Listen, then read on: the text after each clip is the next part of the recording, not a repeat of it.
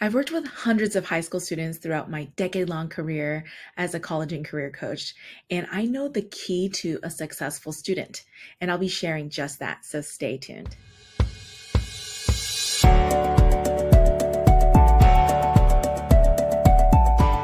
Hey, welcome to my channel. I'm Tiffany Fu. I'm a certified college and career coach. I help high school students all the way up to professionals figure out what their career path could look like, and students apply to college as well. I share tons of helpful content around college and career, so make sure you go ahead and subscribe and share this channel with anyone else you think might find this helpful. Before we dive into the content, let's do a quick trivia. What do you think is the average college GPA of millionaires? Go ahead and put your answer in the comments down below to let us know what you're thinking. All right, well, the answer is A, 2.9 GPA. And according to the book of Millionaire Mind, they found no statistical correlation between economic productivity and academic performance. And the reason why I bring this up as a question is actually the key to success is not quite in your academic/GPA. It's a huge component of it, but it's not the key. And I'll go into this a little bit further. And the answer is students know what their why is. They define what exactly is their motivation. They shape their mindset to stay motivated. And the way that a lot of students have done this is first really reflecting on how they want to live their lives, how they want to envision themselves in their future.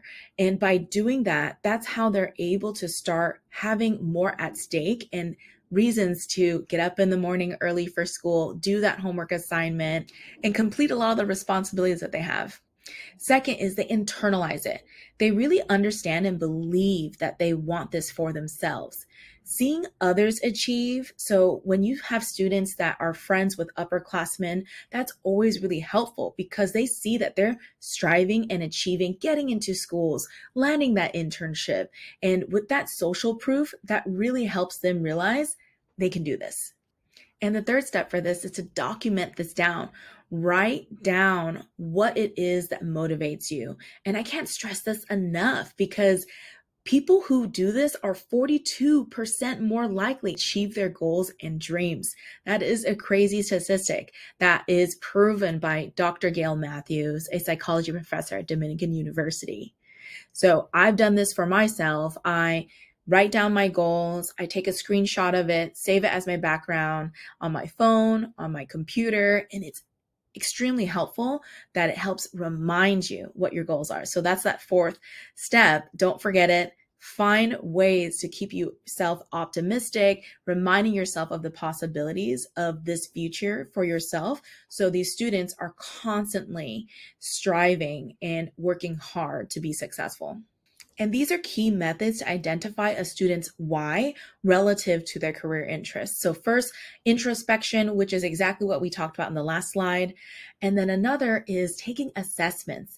And these are beyond just the typical career assessments. You can do interest assessments, strengths, figuring out what your aptitudes are. There's plenty of different resources and career assessments. I'll link them in the description down below so you can take your pick. And if you have a student that is unsure of their desired career interests and what they want to do in college, go ahead and reach out to me. You can find my information down below in the description because I have tons of tips and tricks to walk students from A through Z in how to plan for their career path through post-secondary education. Another method is to take on more responsibilities.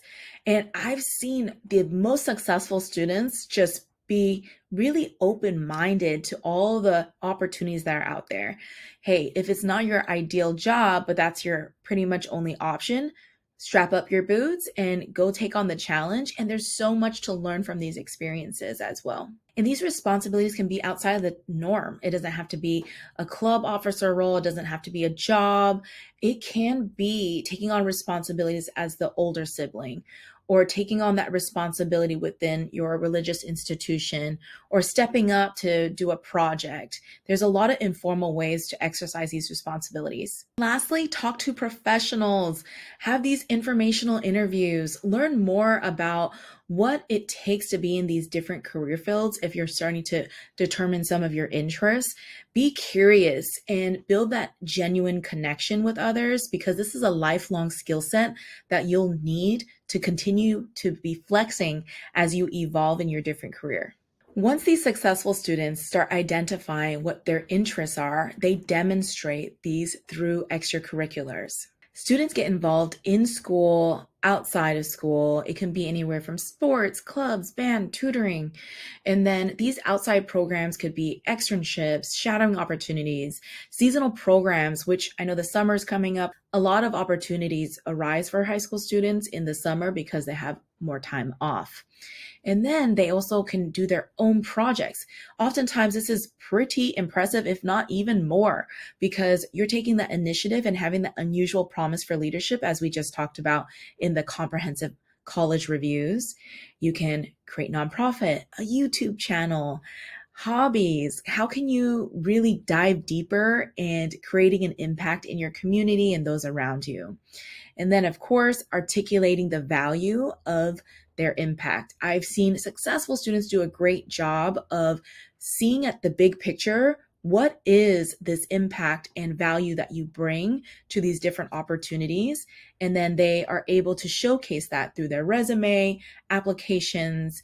And this usually is a very logistical step. The hardest part that they have to do is to figure out what type of impactful work they want to focus on, because there's only so much free time that they have outside of studying for school and these homework assignments. So as long as you're being intentional of what you're getting involved in, and this is a crucial skill set because there's only so much time within a day, and the more strategic in prioritizing and efficient students are in creating their impact, that is a great way to demonstrate what they bring to the table for these colleges and future careers. Let me give you a real example of students I've worked with. Students are from their senior year that I haven't had opportunities to work with them previously. So this is kind of what we had to work with. And as a reminder, it's not how many extracurriculars you're involved in, it's the impact that you make. So the student on the left has a 3.89 compared to the student on the right, which is 3.79. And the one on the left worked on a really intense research project. So this is the niche that the student was interested in, which is biotechnology. And they worked on a cancer research project leveraging technology. And then health education president, field hockey captain, health and fitness blogger that made tons of different articles during the time that they were involved with this group. Outcome, MIT, Johns Hopkins, UIUC, USC. So really great schools, and it's evident because of the type of impact that the student was able to make. The one on the right, not taking away from them, had a lot of different involvement. However, they could have spent more time being more impactful, having more of a leadership role.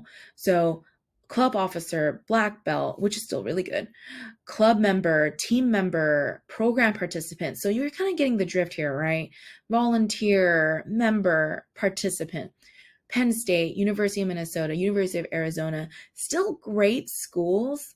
And I'm not taking anything away from this student once again, but I see the opportunity. You can see the clear differences in the outcomes. And obviously, this is just a small component of the application process. I'm just highlighting the importance of quality versus quantity. So key takeaways is first, there's no standard profile. Every student is very different and unique. There's varying different interests. So follow those strengths, and they usually lead to very productive activities to demonstrate your interests. And then second, the key to these students' success is owning their own success. When students are in that driver's seat, the best outcomes will arise. Time and time again, that is true. Third is to start now. You have the power of this knowledge. So develop a roadmap to take that action. And taking that action is the most important step, and oftentimes difficult because there's so much social pressure, anxiety, parental pressure on students. They get paralysis by analysis where they just get so bogged down and stressed out. So taking that first step is so key. And of course, have fun, be curious. Not one thing will be the end all be all. There's always options, okay? All right, go ahead and comment down below. Let me know what your thoughts are. Do you think this is the key to success? Do you agree with some of the advice that I've been giving? And if not, what do you think is the key to success? Oh, and don't forget to subscribe and like the video. I'll see y'all next time.